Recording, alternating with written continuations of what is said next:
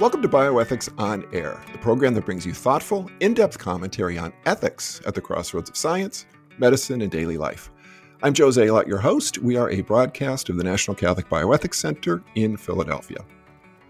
In the wake of the U.S. Supreme Court's overturning Roe v. Wade and Casey, many pro-life advocates have been invigorated with new energy and a renewed sense of both purpose and mission. But what does the post-Dobbs world look like, particularly with regard to promoting a pro-life culture in our nation? What does it mean for the Catholic Church's efforts both to end abortion and to support women and families who face unplanned and challenging pregnancies?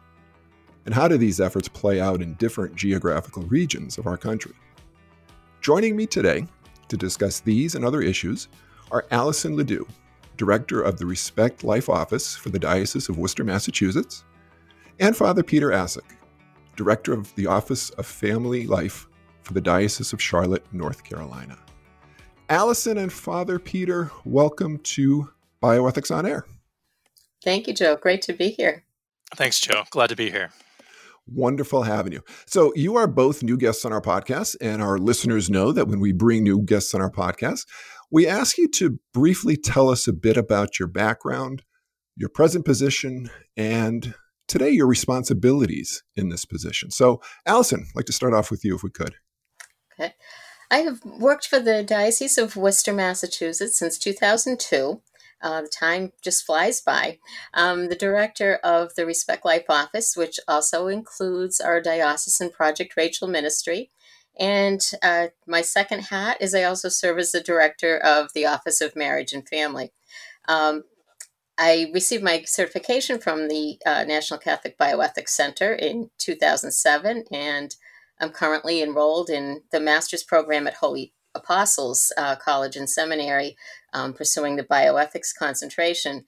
I mention this because the relationship our diocese has had with the NCBC has been absolutely invaluable to my work, because we are dealing with moral issues on a daily basis, and we know that we can really rely on the incredible resources that the NCBC provides. So I'm a good cheerleader for the center. But in terms of what we do, as diocesan pro-life directors, and I'm sure Father Peter will be able to add to this, our main task is to implement the U.S. Bishop's Pastoral Plan for Pro-Life Activities, which is started as a document in the 1970s. It's been updated over the years, of course. But it's a wonderful guide for our work because it bases the Respect Life ministry on 4 pillars, which are prayer, of course, always first in anything we do, education, pastoral care, and public policy advocacy.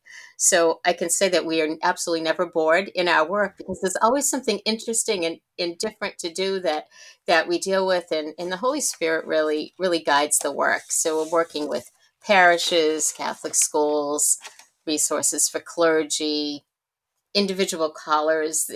We do training for parish leaders, give talks, you name it. And there's always something interesting to do. Yeah, it's never, ever boring. Yeah. And I got to give a shout out to Bishop McManus as well. Yes. Great friend of the NCBC's. I've met him a couple times, had dinner with him a few times at our NCBC bishops workshops and stuff. He's doing wonderful work up there. Sure. Plus, he's a Patriots fan, so I got to get that in as well too. Being from Massachusetts, I am a Patriots fan. He's such a blessing to us and to the church, and he's just wonderful to work with. Yes. Thank Father you. Peter, same question. Can you tell us a little bit about your background, your present position, and your responsibilities? Thanks a lot, Joe. Well, I'm a priest of the Diocese of Charlotte. I was ordained in 2017 for Charlotte.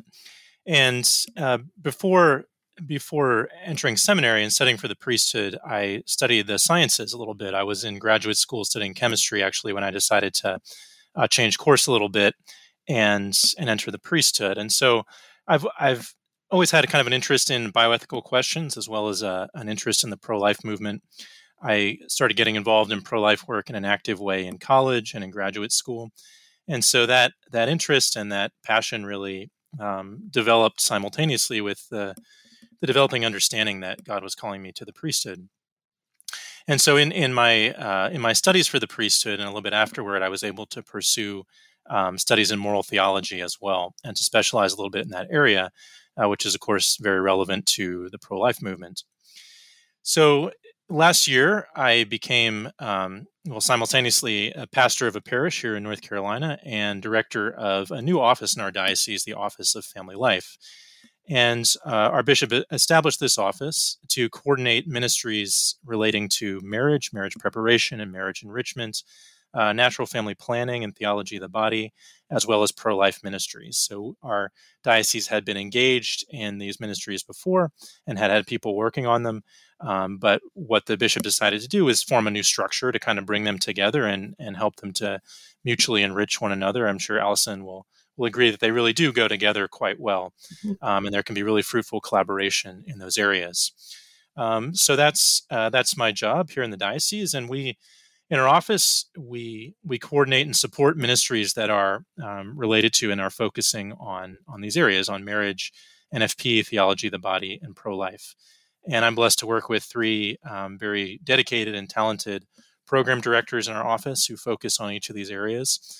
And so for me, a typical day is helping them carry out the work that they do so well, helping to organize conferences, educational classes, for example, for marriage preparation or for natural family planning or theology of the body, helping to support parish Respect Life ministries and those who are involved in that, as well as diocesan-wide initiatives.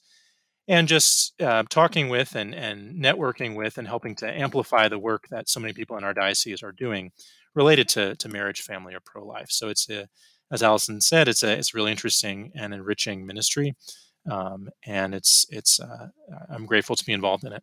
Yeah, I could tell you guys must be really bored with all the things that you have to do. Definitely not bored. Not bored. Same thing here. Yeah, same thing with the NCBC. You never know what's going to happen, but it's never boring. I'll give you that. So before getting into specific programs and opportunities and challenges, I was wondering if you could tell us about the general reaction to the Dobbs decision in your location. So we're talking Worcester, Massachusetts, and we're talking Charlotte, North Carolina. So Allison, just overall general reactions to Dobbs in Massachusetts.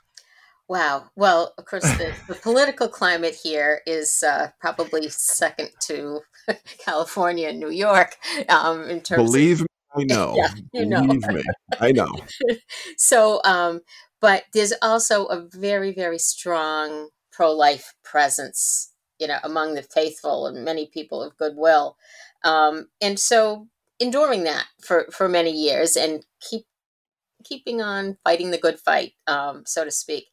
So in anticipation of Dobbs, I can remember having a conversation with someone saying, I wonder how we're going to feel, because we had that leak of the Supreme Court document and different things. And the day the decision was made, I always feel like as I've been thinking about it, that's going to be one of those days, kind of like when we think about 9/11 and you remember where you were and what you were doing.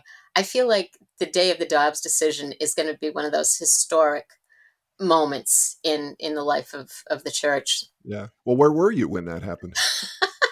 I was at home working from home because we have a summer schedule, so we're closed on Fridays. So I remembered on that day it was 10 minutes to 10, and I said, "Oh, Supreme Court decisions today." So it was the Holy Spirit. I quickly turned on the SCOTUS blog, and sure enough, within 10 minutes. There it was. So the whole day, changed. We were really rejoicing. So we did a lot of work with our communications ministry. We're all working hard on our day off, and it was a joy to do so for sure. But we were getting the word out. I was in conversation with some of the other pro-life directors in neighboring dioceses, and we get together frequently anyway. So we were FaceTiming. Everybody was like jumping up and down and practically in their offices.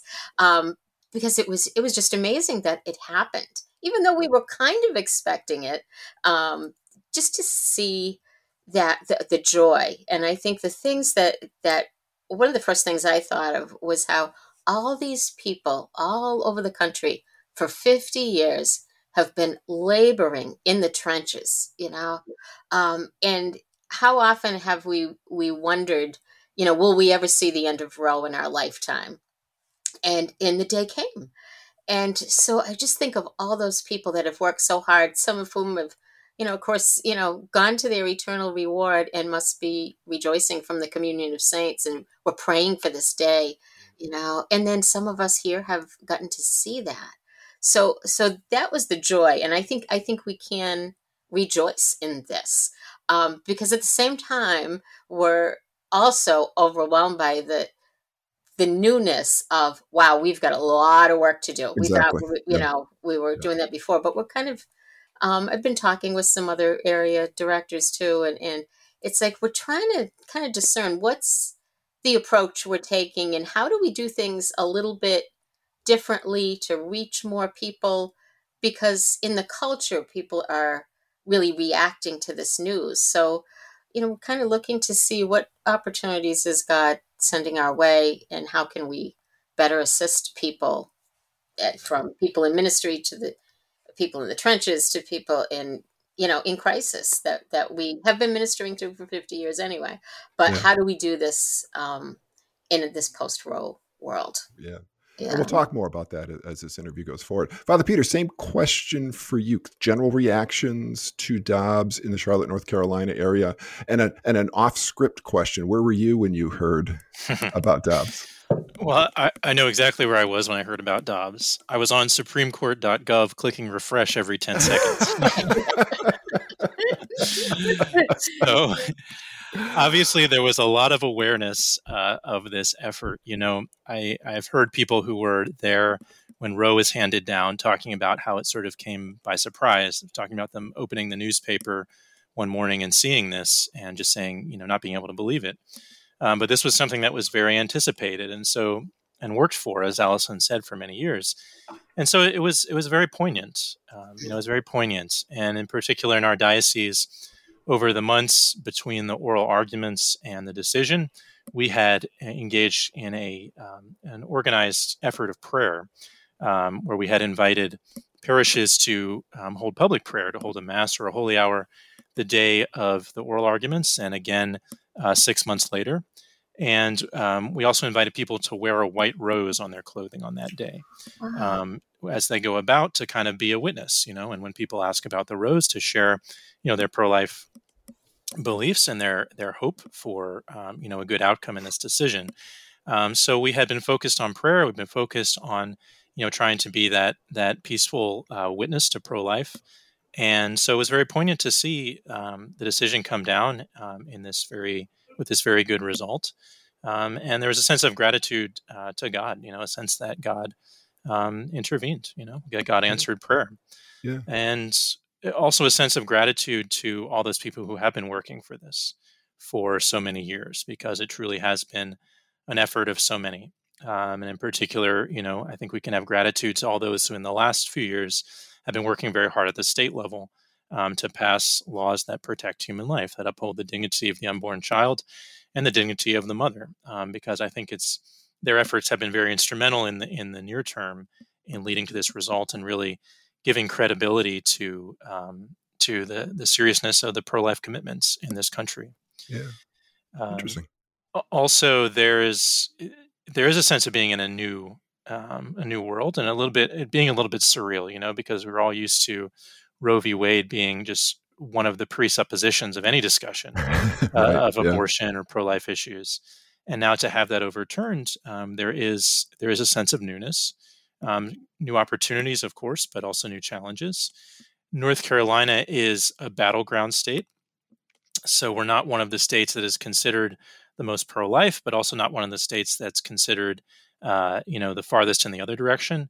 It is a battleground. It is split. We have people on both sides of the issue here. And in the time, especially between the leak of the draft opinion and the decision, we saw, demonstrations in support of abortion going on, and increased attention to that. And so we do have a sense here of needing to show up and support the pro-life position and try to advance that, but knowing we're going to be dealing with people who disagree with us, knowing we're also probably going to become in the near term here in North Carolina an abortion destination state where people travel from other states to seek abortions, which is actually something we've seen in the pro-life movement here already. It's kind of already been a reality for various reasons. So that's a challenge, and it's sad to think that abortion probably in the near term will increase in this state. But it's also a call to action. Bishop Jugas, in issuing a statement on the day of the decision, expressed gratitude for the decision, but reminded us that our work to protect all human life from conception to natural death is far from over, and we need to continue that work that we have been engaged in supporting mothers and families, and as we continue to advocate for laws that protect human life. Yeah. I wanted to actually ask you a quick follow-up on that. And Father Peter, you sort of talked about it already. What has been the role or what has been the reaction of Catholics, and in particular your bishop? So Allison, in your case, the reaction of the aforementioned Bishop McManus and Father Peter for Bishop Jugas in Charlotte. How has their reactions been? So that was one of the first things that we did, through our communications office, was to issue the bishop's statement and get that out there widely. Chris, we have the blessing of our bishop being a moral theologian and very, very dedicated to the cause of life. So he said some interesting things in his statement that struck me, and I thought were so appropriate to the situation. Did some reflecting on the fact that the abortion question now reverts to the states. And he discussed how we're a country who's in, just to quote from something he said, we live in a country whose foundational principle is freedom and justice for all. And that must not exclude the most vulnerable, particularly the child in the womb and their mothers. And, and that's important. And he posed the question, do we want to be known as people who are pro-life or pro-death? And I think that gives serious reflection and can really inspire a renewal of commitment. And the other thing that I was struck by in his statement was that he said, only the virtue of charity can vanquish evil. And I said, wow, what good words to live by and be inspired by as we go forward and face the challenges that lie ahead. Yeah, great words. As you were speaking, I was thinking we've had Charlie Camosi on the podcast a couple of times, and he speaks about prenatal justice. And I really like that term. And that's really what Bishop McManus was talking about earlier, as you were speaking. Father Peter, Bishop Jugas, his response. His response was really to express gratitude for this decision and to call us to further action, especially emphasizing the need to support mothers in need. Bishop Jugas has asked us prior to the Dobbs decision. Bishop Jugas has encouraged and called on all of our parishes to implement the Walking with Moms in Need program. So we have been very focused on trying to get that started, and it's been embraced by parishes in our diocese, but trying to continue to expand it. And to make sure that we're showing up to do that work that we have been involved in, but work that needs to continue and intensify. And of course, there is that reality that the abortion question isn't settled in our country. It's returned to the states, and it's returned to the democratic process and the people's elected representatives, which is an opportunity, of course, but it's not a done deal yet. Right. So we have to be there to make the case for life. To make the case for embracing both mothers and children in our law and in our culture. And we as Catholics, with a rooted in a social teaching that's based on fundamental human dignity, are well positioned to contribute to that effort. Yeah. So you mentioned, Father Peter, the USCCB's Walking with Moms in Need program, and it's a great segue into the next question, which basically is what is your diocese doing? And what pro-life opportunities do you envision for it in the future as a result of Dobbs? And certainly the Walking with Moms in Need program is part of that. So, Allison, what's the Diocese of Worcester doing, and what opportunities do you envision for it moving forward? I think one thing that's been in place, which is a great blessing, is that for many years, many of our parishes have been very dedicated to supporting the local crisis pregnancy centers and maternity homes. So, and that's great, because these places that are doing such incredible service for women and building a culture of life, are largely staffed by volunteers. So they rely on the help and support of parishes and so forth.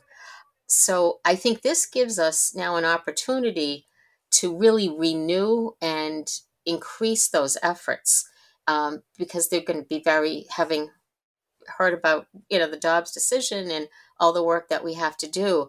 We need to focus on this area in a special way, particularly at the parish level. And I think we can expand our reach to, who are the people right within your own parish community? Who are the neighbors of your parishioners? Helping people to be more in tune with, just the world around them and things they hear about. Because as Catholics, we serve all people. And so it's also an opportunity to kind of put our faith into action, to really be witnesses of the faith. The Catholic Church has been such a leader in service to women in crisis, to the poor, to, all kinds of needs. I mean, it's such a hallmark of what we do, but we're also very quiet about it. These things it's just automatic and we do it. And I think a lot of the secular world doesn't realize how much the church does, because there's so much rhetoric out there. And we do walk with families after the birth of their child. We help them throughout the entire lifespan, and so I think we need to highlight that. We're probably not very good at marketing ourselves, to put it that way. But I think we need to raise that awareness and really help people to get more involved. I think people that might have been shy about it before, or just kind of wasn't on their radar, they might be thinking about this more. And I think we can really, help with that opportunity to encourage more involvement, more service, because people do like to do for others. And I think that can draw people deeper into their faith. And I think that's what's really important, as we're beginning in the church in the United States, this period of Eucharistic revival, how deeply that ties in with charity, with our love of neighbor. So I think, God brings all these things together in mysterious ways. But I think to emphasize now and in the months ahead, the importance of ramping up our care for women and, showing that there is a better way than what the world is telling you, and that we can help. Yeah. And Allison and Father Peter as well. I'm trying to remember the number. Is it the number of pro-life support centers versus abortion centers? It's something like, there's 3 times more pro-life pregnancy centers than there are abortion centers, or 5 times. I can't remember the number in our country, and the number is actually going to get bigger because there's abortion centers closing around the country. So, yeah. I have kind of a good story about that. In the lead up to the Dobbs decision, at one point, I was having a discussion with some other people in the diocese about, well, how many pregnancy resource centers are out there in our diocese? And I threw out a guess, basically. I said, well, maybe 10 to 20 in our diocese. And actually, the pro-life director who works in my office said, no, it's almost 100 in the state.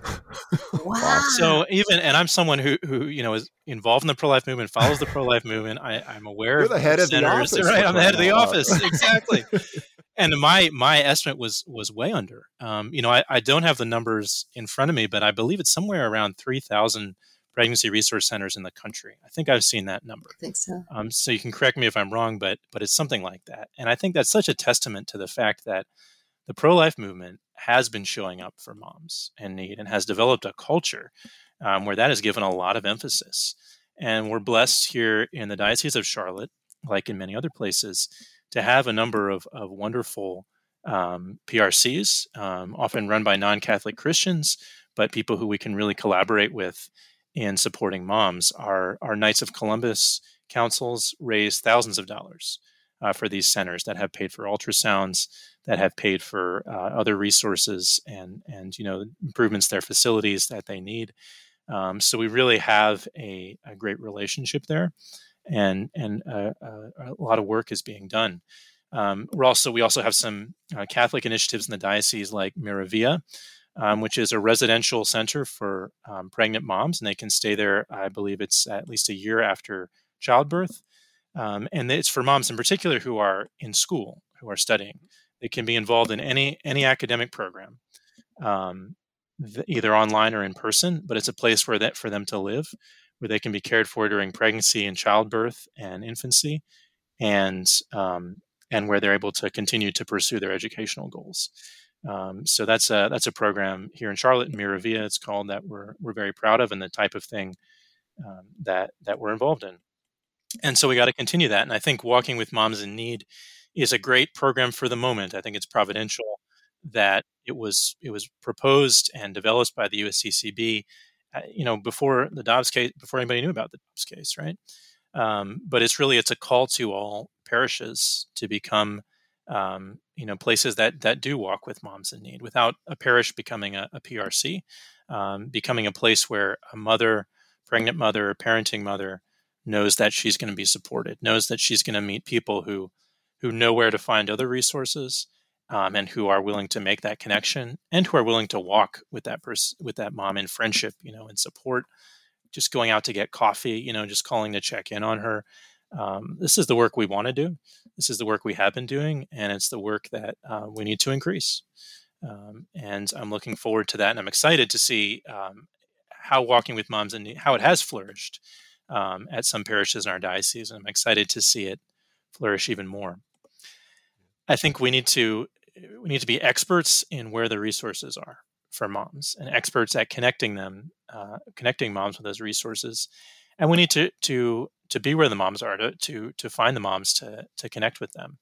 And one important way to do that is sidewalk counseling. And we have some great Catholic sidewalk counselors in our diocese.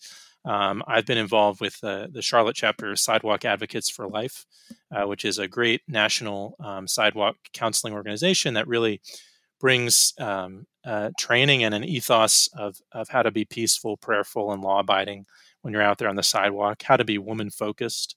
We're not there to protest or make a point. We're there to be a helping hand to those moms and fathers who are in real crisis.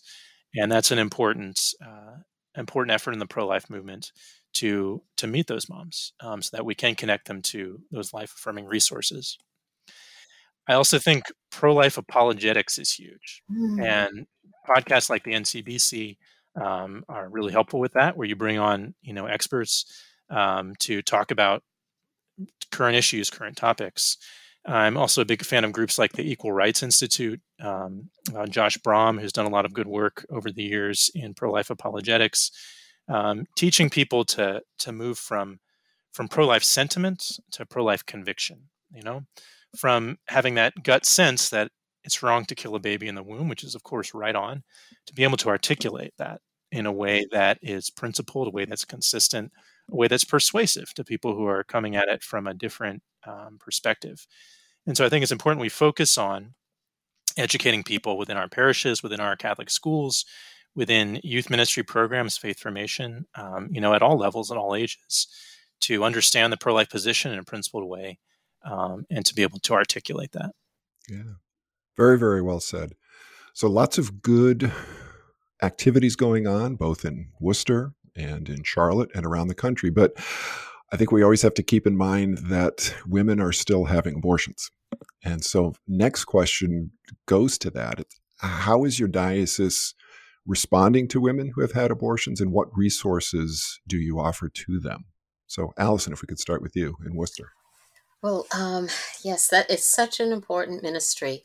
And for listeners that might not be aware of what Project Rachel is, it's a diocesan-based ministry that's been around since the 1980s, active in nearly every diocese in the country. And it's the church's ministry of healing and reconciliation to those who've been wounded by a past abortion. We know from 50 years of legal abortion and so many women that come to Project Rachel, the testimonies of deep pain and sorrow and woundedness that this decision has caused them, that they come back and you've got the world saying abortion is good for you, but these women who've been through it are coming back saying my abortion was not good for me, and that is, for the church to be here for them, to accompany them through healing is so important. And it's a very, very privileged place to be, to walk with a woman who is in that kind of pain and wants to heal, who is longing for the mercy of God. And Project Rachel gives that opportunity through, it can work a little bit differently in each diocese, depending on the resources and personnel available. But the ministry is coordinated through the U.S. Bishop's Pro-Life Secretariat, and they provide training to diocesan directors and things like that.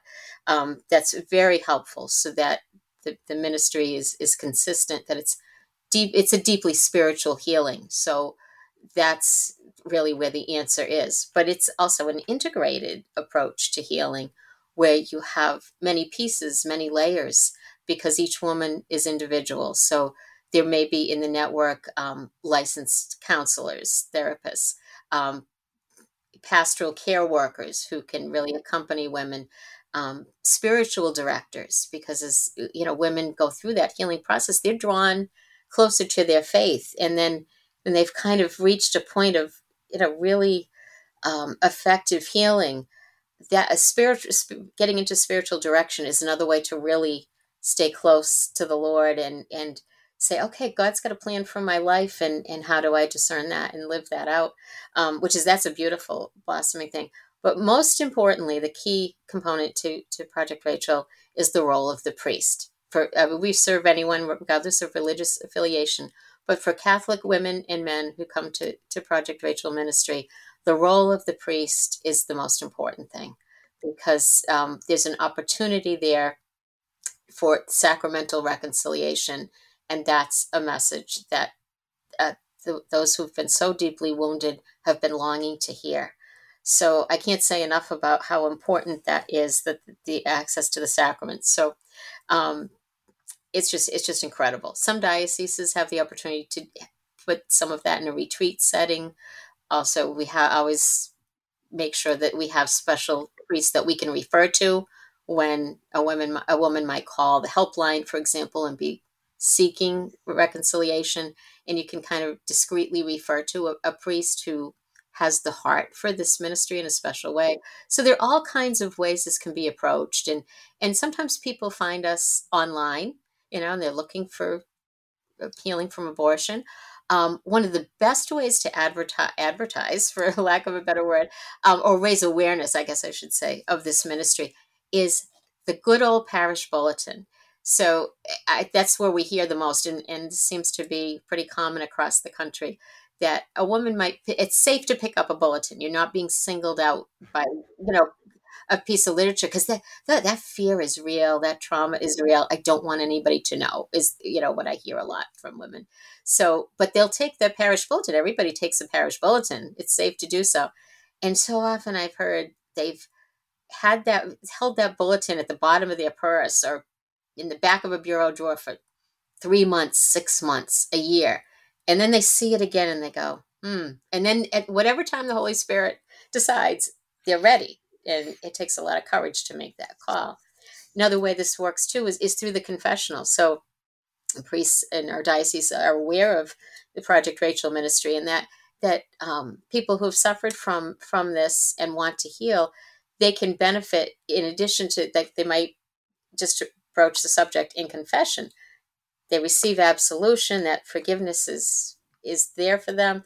But they also have a lot of healing work to do, and they need to process that with someone. So a priest might refer a woman to call the helpline, and then we can accompany them that way. So many ways that this can work, and it's carried out differently in different dioceses, but always with that core piece of the sacrament of reconciliation and an integrated approach to healing. Yeah. We did a podcast, listeners may remember, earlier in 2022. It's episode 84. It's called Project Rachel Ministry. And we did it with Mary McCluskey, who runs the program from the USCCB. Yeah. So I'll link that to the show notes. And Allison, if my memory serves me correctly, hopeafterabortion.com? Yes. Is that the website? Correct. And there's a diocesan locator on there. So wherever somebody is in the country, even if they're looking for help for a friend, they can point them in the right direction. And even if there are areas where they might not geographically have person-to-person access, they can reach someone by phone. And what's beautiful about this too is that it's a highly confidential ministry, and so that helps mitigate some of that fear and shame that women initially may come with, to know that this is safe, it's non-judgmental, that we're here to help. So. Yeah. Well stated. Father Peter, anything to add either on to Walking with Moms in Need or other programs that are offered for women who have suffered from abortion in the Diocese of Charlotte? Sure. I remember really clearly the first time I heard the testimony of a post-abortive woman, in a pro-life context, and how powerful that was, and how much it convinced me that responding to abortion in a really complete way, it means responding also to this wound that has been left on those who have abortion in their history. And so it is such an important and vital ministry, and one that, we're able to approach with so much hope because of the hope we have in Jesus Christ. As it says in the Gospel of John, the Son of Man did not come into the world to condemn the world, that the world might be saved through him. And we're able to offer that good news, that what Jesus does is save us from sin, is heal us from sin. And that's true of abortion, just as it is for any other sin. So we in our diocese, in the Diocese of Charlotte, we offer the Rachel's Vineyard program, which is a retreat-based program for healing from abortion. And so women and men who have abortion in their past can contact us through the Respect Life program in the Office of Family Life, and participate in one of these confidential retreats, which involve an experienced team in carrying out the program of healing, as well as the involvement of a priest for sacramental ministry in that context. And so we're grateful to be able to offer that both in English and Spanish. And it's something that we also would like to expand going forward. Yeah. I don't want to put you on the spot and ask you this question, but I know I mentioned in the podcast that we did with Mary McCluskey that I have a friend who's a priest in Cincinnati. My wife and I, and daughter and I, used to live in Cincinnati, and a priest who was involved with Project Rachel Ministry. We were talking about it, and he said this is why I became a priest, to offer sacramental reconciliation and other spiritual direction to women. And I assume men too, but I think he was talking mostly about women. But he said it's just unbelievable to be able to do this and the healing that takes place. So yeah, absolutely. So if there are women or men out there who are victims of abortion and are looking for healing, great programs that the both of you mentioned. So well stated. All right, so we've spoken about opportunities and resources, but I'm sure that you are both facing challenges in doing pro-life work in your diocese. So Allison, starting with you, what challenges do you envision for pro-life work in your diocese, or what challenges are you already facing as a result of the Dobbs decision? One thing that I think has, because this is still relatively new as of the time that we're recording this podcast, very recent that the Dobbs decision was, is in that immediate aftermath, all the vandalism of pregnancy centers across the country. It was really gut-wrenching when we found that 2 pregnancy centers in our local area, were vandalized one night. And it just really, it's just such a violation, to think that this kind of activity is going on, and it's tragic. And so that's created probably a little bit of fear. And so we have to counter that fear, but also have an increased vigilance. I know places are looking at, now they have to look at increased security, things like that. And that's a real challenge, because we didn't worry about that so much before. And so just culturally what's going on, and the violent reaction in the secular world to this decision, we have to really pray about and take practical steps to be prudent in how we approach these things. So that's going to take a lot of prayer and discussion and working through, especially for the people that are involved in direct service in this way. But also we have to remember that, in the scriptures 365 times, and whoever figured that out was a genius, it says, be not afraid, and St. John Paul used to say that Right. so often, right? Be Yep. not afraid. So to have that holy courage, that virtue of holy courage, while at the same time exercising the virtue of prudence, is going to be important. And so we've known for decades, this is a spiritual battle that we're up Absolutely. against. It's, Yep. as John Paul defined so clearly, right, the culture of life versus the culture of death. And I think we're seeing that, full force right now. So I think that's a challenge to how we work through that and conquer fear, and keep on intensifying our efforts to help, because we can't let that slide because of fear either. So I think that this gives us also an opportunity, because challenges always come with opportunities, don't they? To really say, we see now what this Standing for Life has done. That this prayer, this perseverance, this care for our neighbor bears fruit. And it's not often you get those little glimpses in life. So what a gift from God that we have seen this day. And so that hopefully will give more motivation, and that we can encourage people that this means something, that what you do and your prayers really do make a difference. We've seen it in our lifetime. And so we just have to kind of increase that as much as we can. The efforts of public policy have to, increase as well, because that's where a lot of this is taking place. And here in Massachusetts, they codified even worse abortion provisions. And that is absolutely tragic, absolutely tragic. So we're going to have to be dealing with that. And when you've got, I think what concerns me is the hardness of heart that's there. And that's just something that only prayer can change, and faithful witness, and reacting with love. And it's hard. It's hard. But it can't stop us from doing what God is calling us to do either. But it makes me think of, I always go back to this in Gaudium et Spes. I think it's number 36, but I'm not 100% sure.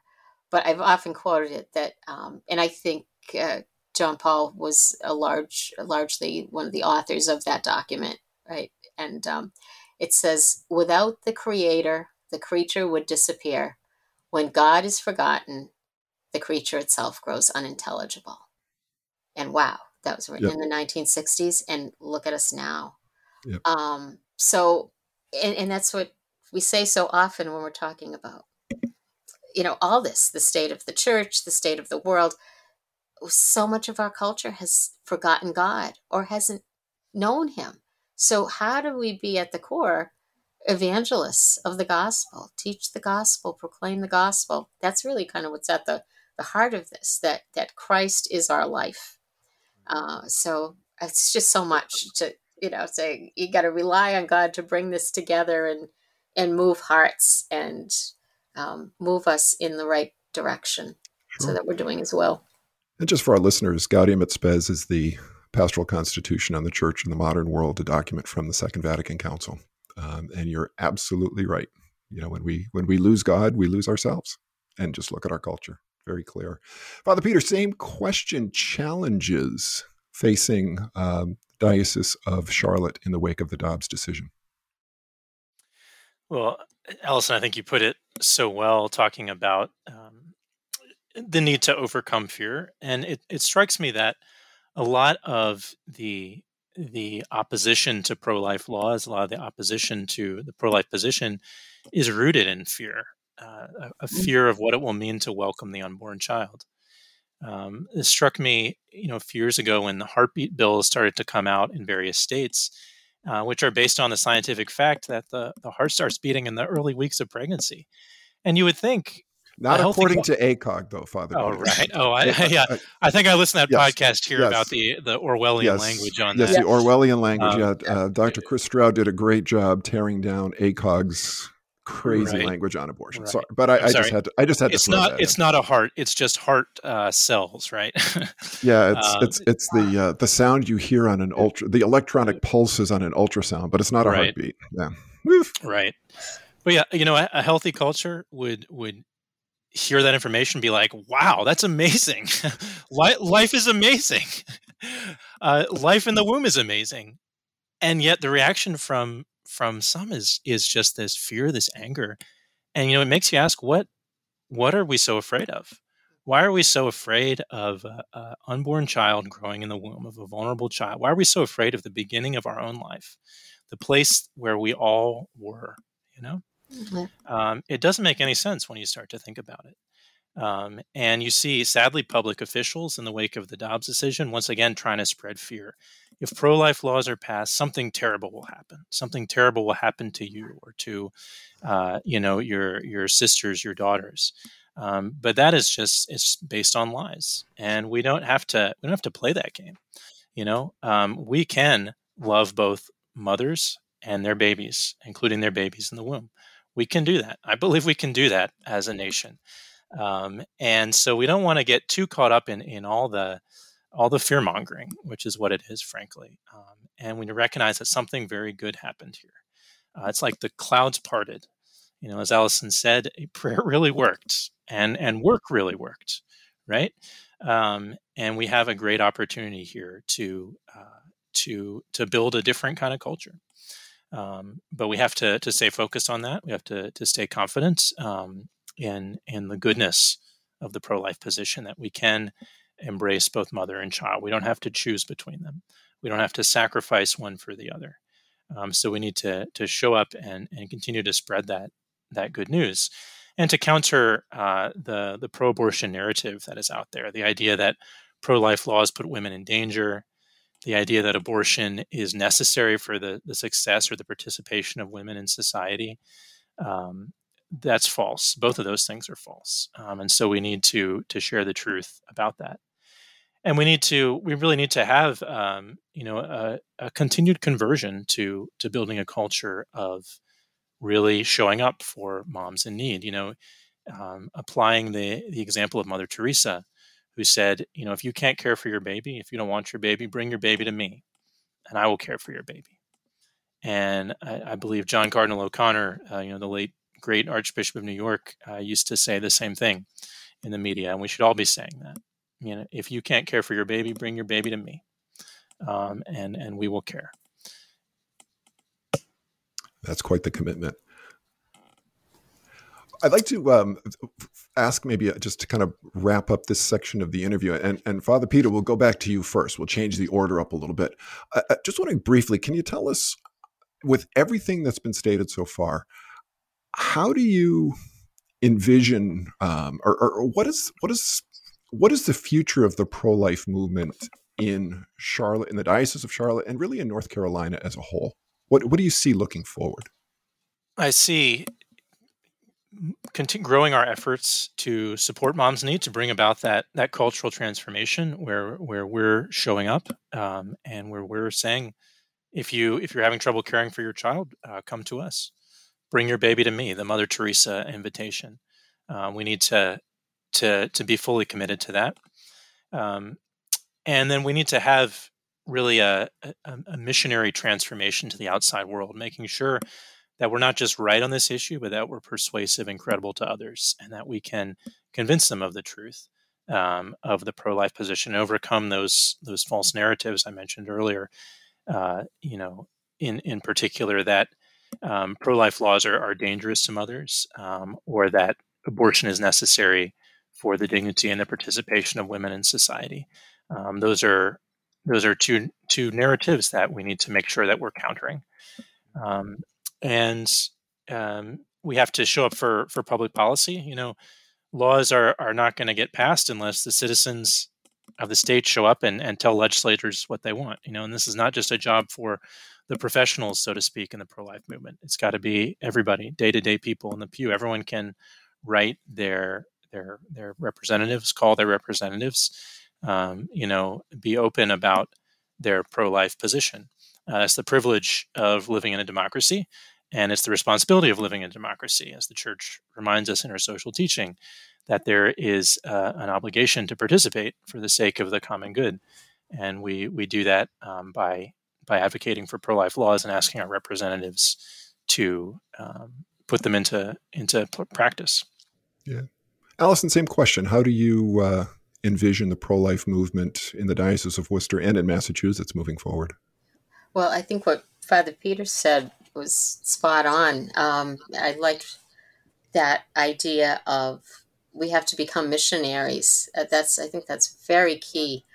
And I think we need to increase our efforts, encourage more people to become involved, to become even more fully invested in their faith and what that means to go forth and serve the Lord and serve especially women in need, and to really think about ways, how do we build a culture of life? How do we get the truth out there?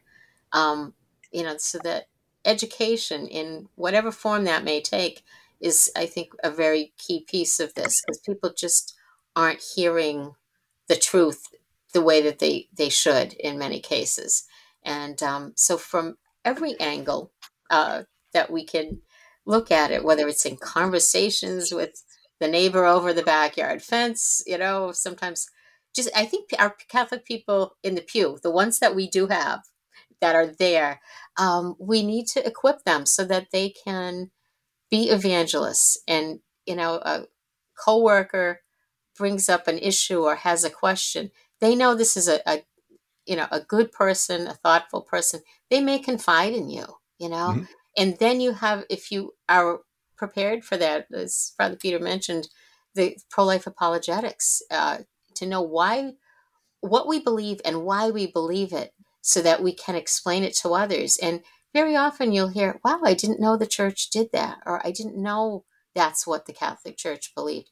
And that can change hearts. It can help people in their need. So I think there's a need for a focus on that as well. Yeah. Before closing, I'd like to change gears and ask you a couple of questions that are maybe a bit out of your comfort zone, but I'd like to get your take on them. So certainly the NCBC is primarily concerned with bioethics and healthcare related issues. And one of the things that is coming out in the post-Dobbs world, so to speak, is the false claim that this decision will result in Catholic hospitals and clinicians not providing care to women who experience medical complications during pregnancy. It's part of the fear-mongering of the abortion supporters. And I'm wondering if your diocese, and Father Peter, we'll start with you again. We're wondering if your diocese, first of all, have you heard this? And if so, how are you responding to this question of, oh my goodness, Catholic healthcare is not going to treat women with pregnancy complications? Father Peter. Sure. Well, I can respond as a priest and as a moral theologian that, well, I think we first have to acknowledge that this can be a legitimate concern for people, and we have to be clear that we are also concerned for the life of the mother. Right? We're not playing one off against another, and even if cases like this, where the mother's life is in danger, even if they're not the majority of cases, we know that cases like that will arise, and that do arise, and we need to show that we take them seriously. So. I think it's important to, if someone brings this up, to recognize it's a legitimate question. What do we do if the mother's health is at risk during pregnancy?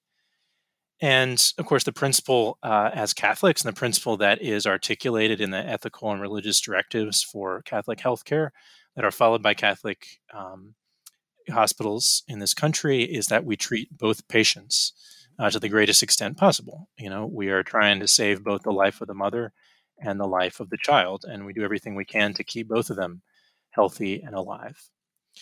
And then we have to be clear that the ethical and religious directives governing Catholic healthcare, the moral teaching and moral thought of the Church, does not forbid necessary life-saving treatment for the mother, even if there's foreseeable harm to the unborn child, even if that necessary treatment would result in the foreseen death of the child, even though that's an undesired result. I don't think everyone fully appreciates that the Catholic Church does very clearly permit necessary life-saving treatment as long as that treatment is directed toward healing the illness that the mother is suffering from, and is not simply and directly targeting the unborn child. And so, the moral practice and the moral thought of the Church allows for necessary life-saving treatments in those situations, and that the Church has thought this out and has practiced this principle of caring for both patients, and so it allows Catholic institutions to provide very high quality healthcare and to be very attentive to the needs of the mother without sacrificing the child. Yeah, it may be providential, but the NCBC, one of my fellow ethicists and I we're working on a document right now that the working title is Medical Interventions During Pregnancy in Light of Dobbs. And it goes through exactly what you just said. And, what does the Church teach? And it's with our publications department. I'm hoping by the time this podcast it airs. Now, we're recording on August 11th of 2022, but I'm hoping that by the time this podcast airs, this document will be available so I can put it in the show notes. But we've been, in anticipation of the Dobbs decision coming out, we've been working on this and to answer these very, very questions. So, yeah. Allison, anything to add to that? Well, I think Father Peter said that so beautifully. That's exactly it. We, as Catholic institutions, hospitals, Catholic practitioners, they're going to follow the ethical and religious directives. We're required to do that. And we serve both the mother and the baby. There are two lives here. And the medical professionals are going to do everything they can to help both, And there were times when there were tough moral decisions. But I think a lot of people don't realize that in most cases, things can be done, and doctors have to be creative and realize this and have that knowledge so that they can really, work at that when they're in those rare cases where there is a very difficult situation going on. The other piece of this too that we hear in the news about the issue of ectopic pregnancy, and I think people don't realize that there are ethical ways to treat that, and so I'm very glad to hear that you're putting out a document because that'll be a very effective teaching tool that we should distribute widely so that people really know what the Church believes and that you can get through this. Right. Yeah. Yeah. And we do get a lot of, well, I don't want to say a lot. We get a fair number of consults on questions of ectopic pregnancy and pregnancy complications as well, too. So, so hopefully it'll be helpful. Before we get to our final words of wisdom, I have a fun question for you. So I mentioned just a few minutes ago that we're recording this interview on August 11th of 2022, but both of you recently attended the USCCB Pro-Life Secretariat's annual meeting for diocesan pro-life leaders. And I'm just wondering if you could tell our audience a bit about that experience. What is the meeting? What's it for? What did you experience there? We'll start with Allison. Okay. This is a conference that the USCCB Pro-Life Secretariat offers annually. They've been doing this for many, many years to diocesan pro-life directors. So it's an absolutely incredible experience every time. I mean, it's like you can't, one tops the other. It's just such an opportunity for renewal.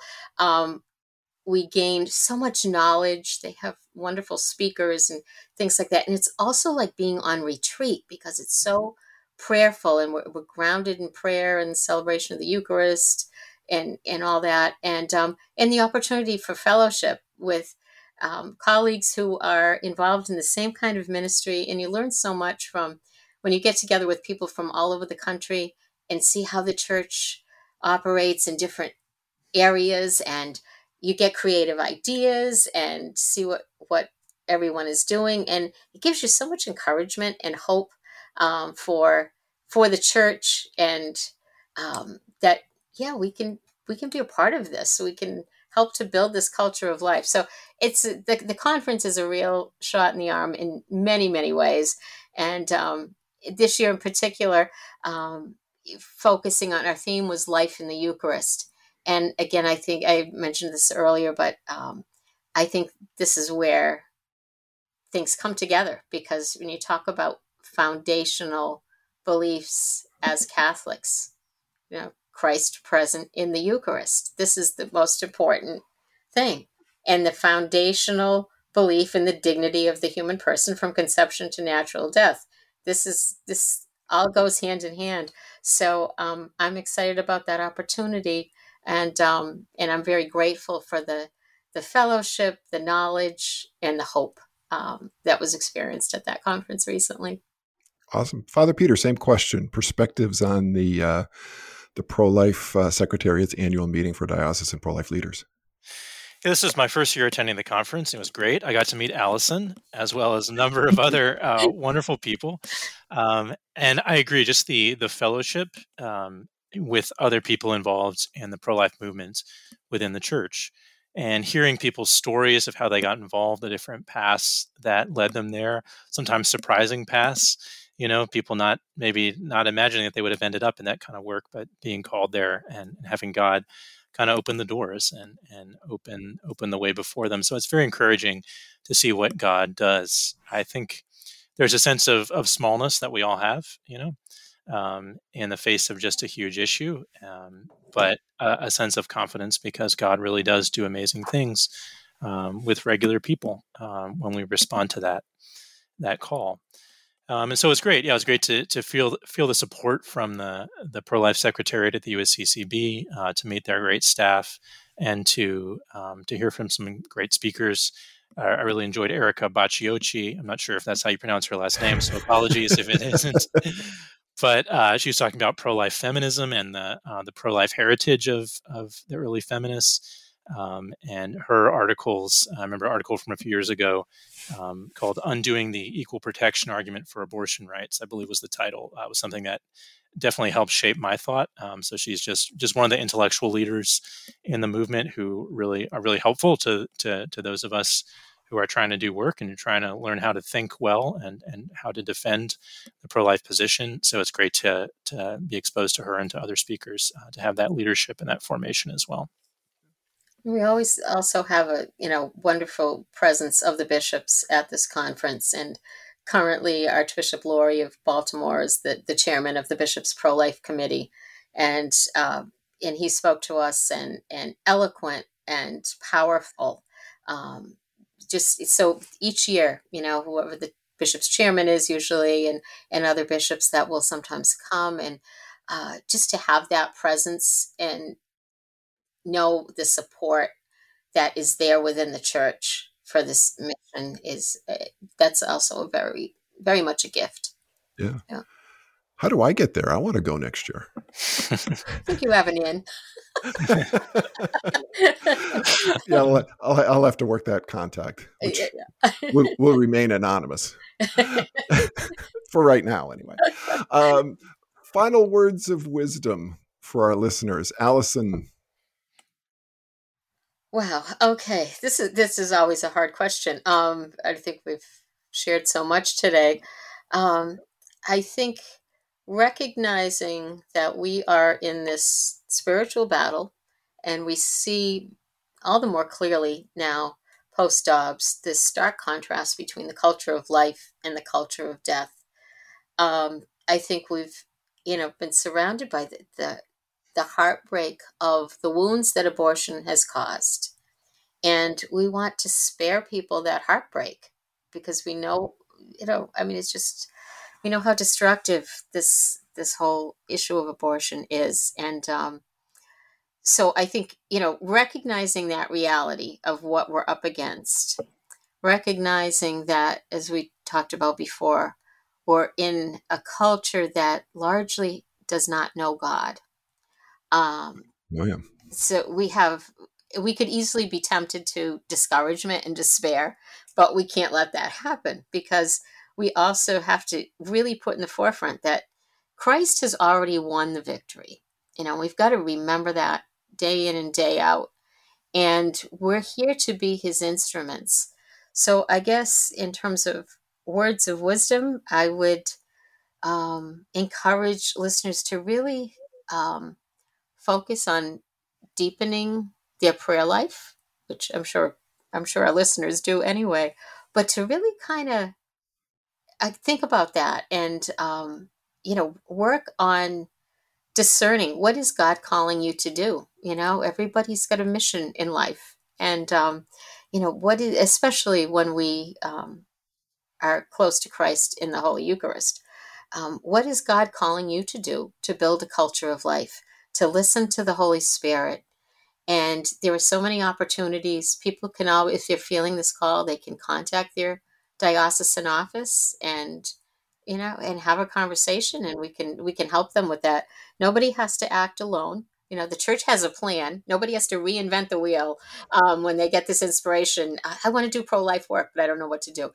Well, that's where we come in, and we can help, and we can say the church has a plan that you can implement with the gifts God has given you, and so the church is here to help support this mission, to be witnesses, and I would say, so the best, I guess, words of wisdom, if you can call it that, would be to listen to the voice of God very intentionally, and let him work in you. Well stated. Father Peter, you get the last word. No pressure there. Oh, boy. What words of wisdom do you have for our listeners? I would say get personally involved in the pro-life movement. Abortion won't end unless you get involved. No one can do everything, but everyone can do something. And so find out what you can do. Help get Walking with Moms in Need started in your parish. Get a group together and go pray at the abortion clinic in a peaceful, prayerful, law-abiding way. Start learning pro-life apologetics and start having conversations with people in your life about that topic. Write your elected representatives. Ask them to pass pro-life laws, and keep praying. Pray as we carry out all this work. And it is really important not to be afraid and to remember that we have the good news. We have the good news. We don't have to choose between the mother and the child. We can do better than abortion. We can love them both, and we can build a hopeful pro-life future. Very good. Allison Ledoux and Father Peter Asik, thank you for joining me today on Bioethics on Air. Thanks, Joe, and thanks, Allison. Thank you, Joe. Thank you, Father Peter. This was wonderful to be with you today. For more information on the topics discussed today and other bioethical issues, please visit our website, ncbcenter.org, where you can subscribe to our newsletter, as well as our publications Ethics and Medics and the National Catholic Bioethics Quarterly. The views expressed on Bioethics on Air are not necessarily those of the National Catholic Bioethics Center. If you have comments or questions about this or any of our podcasts, please contact me, your host, Joe Zalot, at jzalot@ncbcenter.org. Archived editions of the podcasts are available on our website.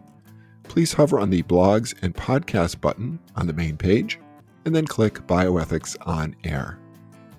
Finally, if you enjoy our podcasts, please subscribe to them. And if you would like to support them, as well as the mission and ongoing work of the NCBC, go to our website, again, ncbcenter.org, and click on the red Donate button. Thank you for listening, and may God's peace be with you.